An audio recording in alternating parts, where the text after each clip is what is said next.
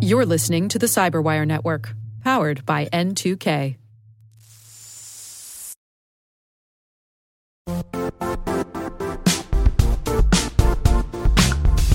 The IT world used to be simpler.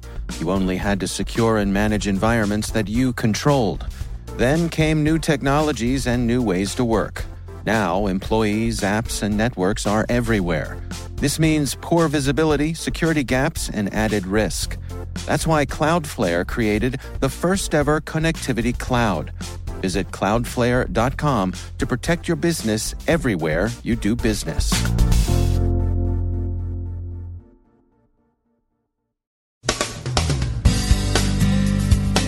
Election hacks continue with a side helping of good government advice from, of all people, Mr. Putin. Al-Qaeda tries to reach the millennial jihadist market with ISIS-like information operations. The Internet of Things enhances its reputation as the Internet of Trouble. Cyber stocks see turbulence as downbeat guidance spooks speculators. Pork Explosion isn't a movie from the 70s, it's an Android backdoor. And if you really must take selfies, at least try not to do so using a misspelled app. You've been warned.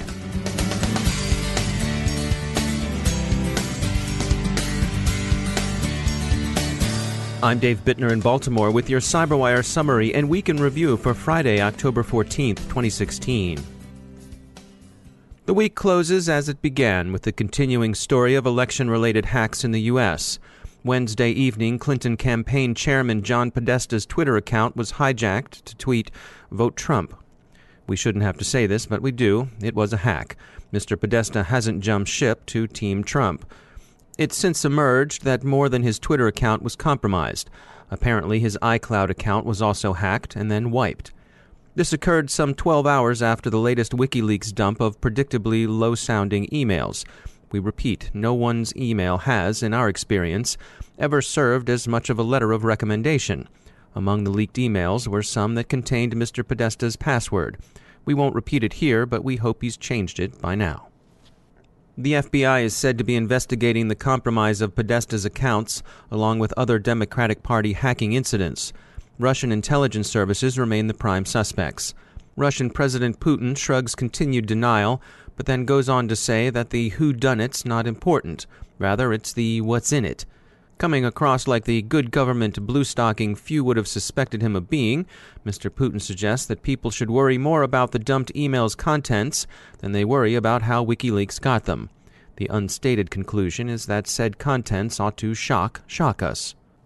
With all due apologies to Mr. Putin, observers are fairly well convinced that the who in this particular whodunit resides in Moscow. WikiLeaks is a convenient conduit, but unlikely to be the hackers.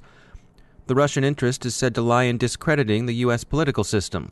The White House has promised to protect U.S. interests in cyberspace, but how the U.S. will actually respond to Russian hacking remains up in the air.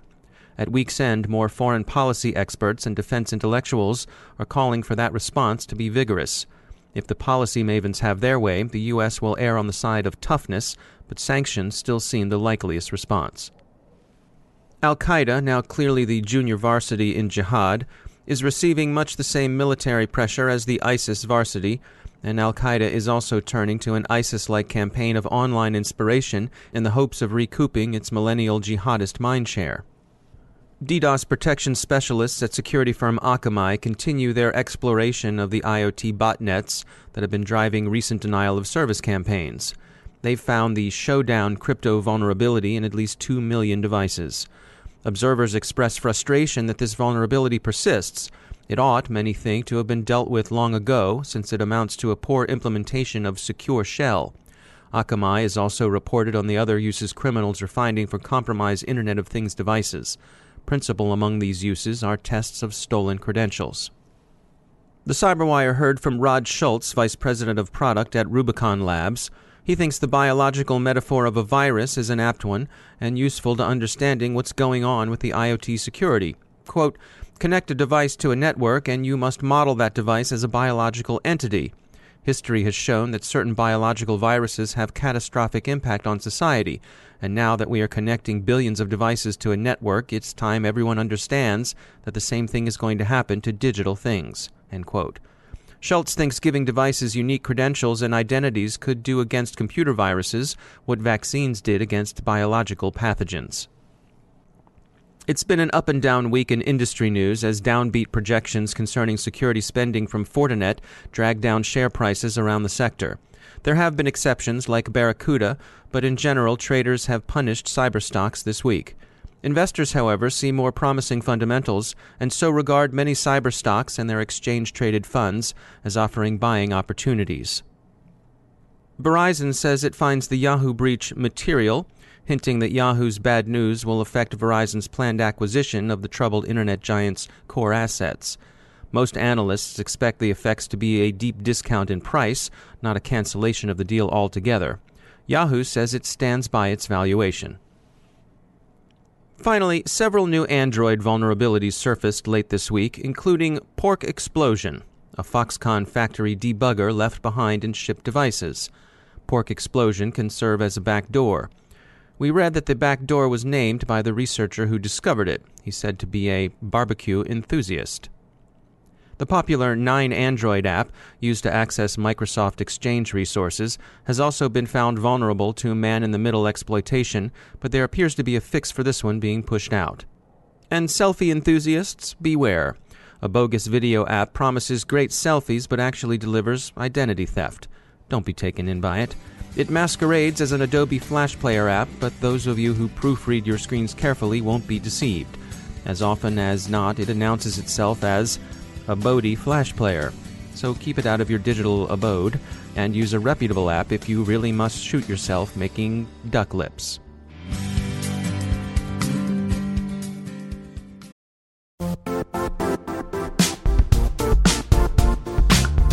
And now, a word from our sponsor, Zscaler, the leader in cloud security. Cyber attackers are using AI in creative ways to compromise users and breach organizations. In a security landscape where you must fight AI with AI, the best AI protection comes from having the best data. Zscaler has extended its zero-trust architecture with powerful AI engines that are trained and tuned by 500 trillion daily signals. Learn more about Zscaler Zero Trust Plus AI to prevent ransomware and AI attacks. Experience your world secured. Visit zscaler.com/zerotrustai.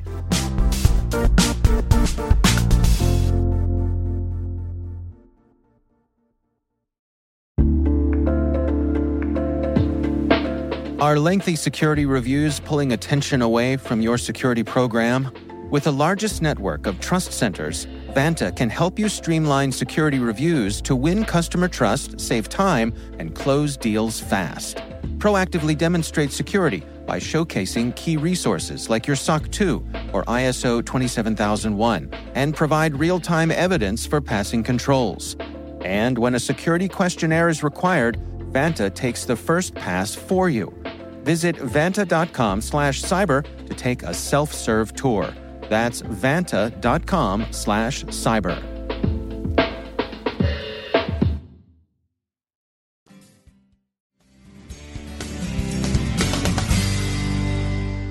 Joining me once again is Joe Kerrigan. He's from the Johns Hopkins University Information Security Institute. Joe, we got a message from a listener who heard our reporting recently about the Amazon's proactive approach to requiring people to change their passwords. Amazon went through and sort of compared passwords against known databases of passwords that had been in big breaches. Mm-hmm. And this listener said, so does that mean that Amazon has access to our passwords? I would say no. And the reason I say no is because Amazon strikes me as a company that does security right. They have a huge business from Amazon Web Services. So the way passwords are managed or stored, rather, is they're stored in what's called a hash. And you can think of a hash as a one-way encryption algorithm. Okay. So I am going to encrypt something with the hope of never decrypting it again. And there are properties of a good hashing algorithm, and one of them is that given the output from a hashing algorithm, it's very difficult to determine the input. Okay. All right. Now, that doesn't seem like a very good encryption scheme because now I can't recover the data, right? Okay. And traditionally, you think of, I'm going to encrypt this data because I'm going to need it later. But the way it works perfect for hashing or for encrypting passwords. So if I enter my password, and let's say my password is password 123 because I like to pick passwords that are going to get me hacked immediately, right? So I pick password 123. That password goes into the hashing algorithm, and the algorithm outputs what looks like a random string of characters. Okay. But if I enter that same password again, it will output that same string of characters. I see. Okay. So there's another factor that makes that much more difficult to guess called salting the passwords, which is where I pick a random series of characters to either append or prepend to my password. That way now, if you and I both have password 123 as our passwords, our hashes are different. Right. So I can't just go through the database and look it up. So your reader asks, does that mean that Amazon has our passwords stored? I'm going to go ahead and say no. Amazon is storing their passwords salted and hashed, and what they're doing is they're getting access, and anybody can do this. Just go out on the internet and look for it. You can find lists of known passwords, and these are passwords that have been found through social engineering of passwords. People are predictable. They repeat the same process over and over again. Right. Passwords are actually fairly predictable unless you use a random string of characters. And what they're doing is they're essentially cracking the passwords that they have in their database, and if they're finding a match, they're notifying the user that they have to change their password. What do you mean when you say cracking the passwords in their database? Okay, so if I have a list of hashed passwords, imagine any of these breaches where you hear that somebody's leaked out hashed passwords. Right. There's a program out there called Hashcat, which runs on GPUs, the graphics processing units. Yep. That is incredibly good at parallel processing for hashing algorithms. And it works really well on these graphics cards. So I can run, if I'm running MD5, which is, nobody should be storing their passwords in MD5, but chances are there are a lot of websites out there that you have accounts on that are storing their passwords in MD5. Okay. I can hash those passwords from a dictionary. I can guess passwords at a rate of something like millions a second. Take millions of guesses a second. Well, Amazon has their web services and their cloud and their elastic computing cloud, all those different products. They have all this processing power.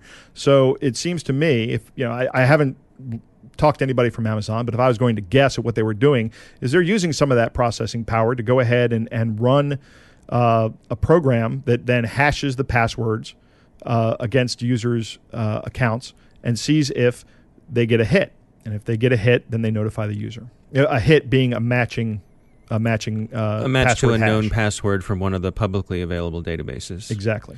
So basically, there's a technical way that they can compare the passwords to the known passwords without them actually knowing what that password is. That's right. And let me go on record here and say that I think this is an incredibly smart thing that Amazon's doing, because what they're doing is they're taking a database that they have that they've gleaned from these sources. That means that other people have that list as well. And they are saying that your password shows up in this list. You need to change your password because it's too weak. Thanks, Joe, for explaining it. It's good stuff. We'll talk to you again soon. Yeah, it's my pleasure.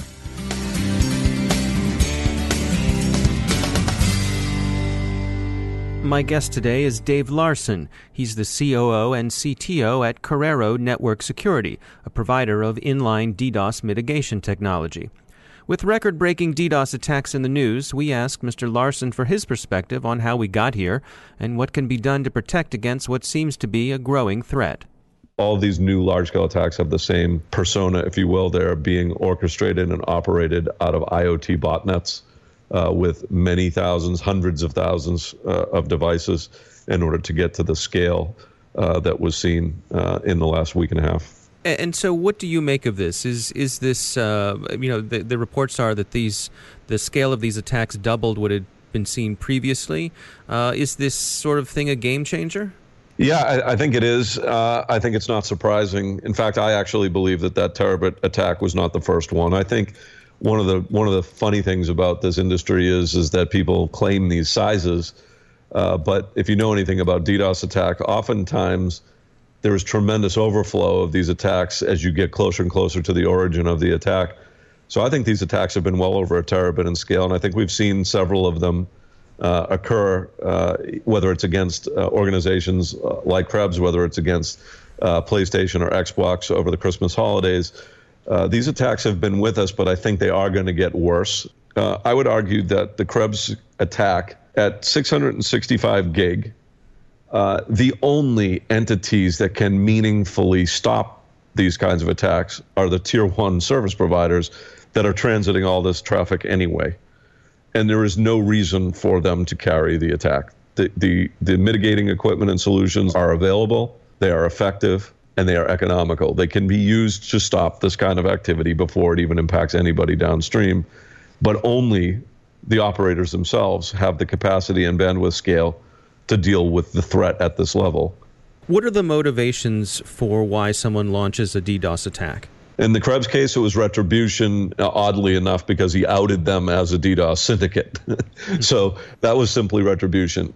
In reality, though, there are a host of motivations, and they're very wide-ranging, and it depends on the business that you're in. If you are a carrier of large-scale credit card transactions like TalkTalk, you might be attacked with DDoS for the purpose of distracting you for other forms of breach activity that are going on in your environment. If you're a media property or a news property, you might be attacked for ideological reasons along the lines of political leanings. If you're a gaming site, you will be attacked as, frankly, an accepted part of gaming activity. So the large entertainment gaming operators, the multiplayer, massively multiplayer gaming, the users of the games, the players of the games actually view it as legitimate to DDoS each other and the game platform as part of the rules and engagement and strategies of the game. So you can see there's a host of different reasons why, but the fact is that the tools are virtually free. And so anybody with a reason, there's very little barrier to actually acting out your motivations by actually launching a DDoS attack. So in this arms race, between those doing the DDoSes and those defending against it, what is our current state? Is there an upper limit, a practical limit for where this can go? Yeah, unfortunately, we have arrived at a situation through what I would call undisciplined network architecture, or not even that, just things that we allow to ingress into our network. People have had this sense that you can always just out-capacity anything. So when in doubt, add capacity. The problem with that is that the big operators have added capacity, and now there is tremendous capacity, and there is virtually no limit to the scale and size of an attack with IoT as a backdrop.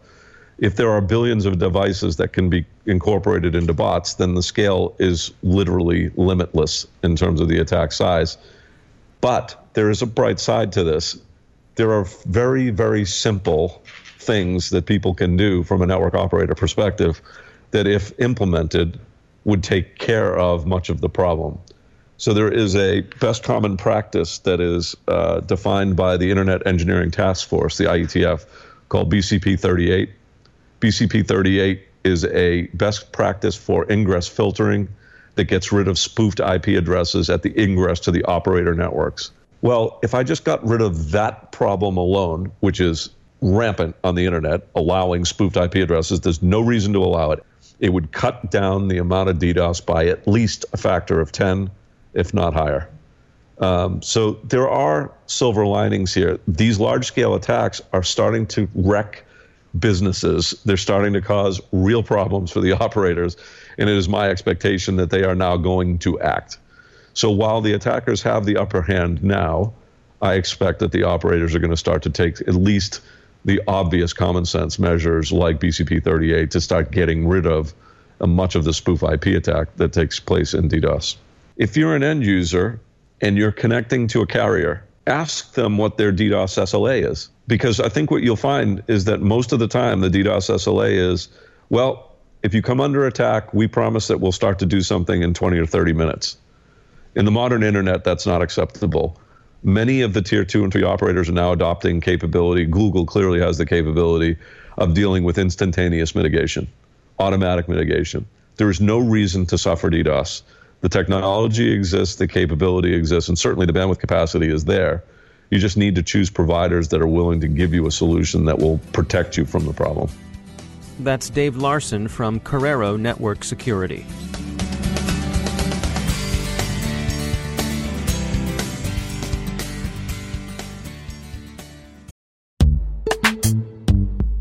Struggling to secure on-prem apps with modern identity? Don't worry, you're not alone. Join industry leaders from Fortune 500 organizations to secure your apps on any cloud with any IDP, regardless of your environment's complexity. Meet Strata's identity orchestration platform, Mavericks. Say goodbye to the headaches of app refactoring and legacy tech debt. With identity orchestration, you can modernize legacy apps to use MFA or passwordless authentication in a few weeks, migrate from one IDP to another, and so much more without changing the app. No matter your IAM use case, Strata extends the value of your current identity investments. And the best part? You can try it for free today. Visit strata.io/cyberwire to share your biggest identity challenge, and they'll hook you up with a complimentary pair of AirPods Pro. Don't miss out. Visit strata.io/cyberwire. That's strata.io/cyberwire.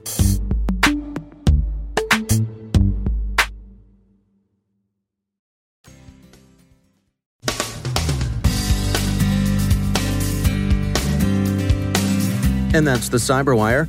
We are proudly produced in Maryland by our talented team of editors and producers. I'm Dave Bittner. Thanks for listening.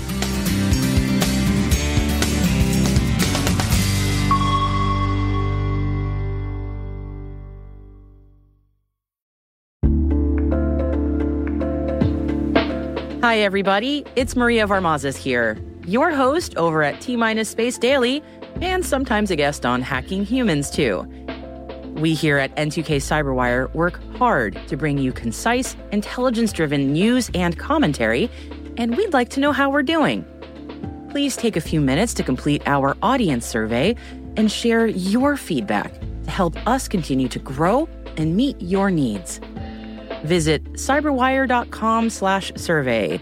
That's cyberwire.com/survey to get started. Thanks so much for your input as we reach for the stars. It means the universe to us.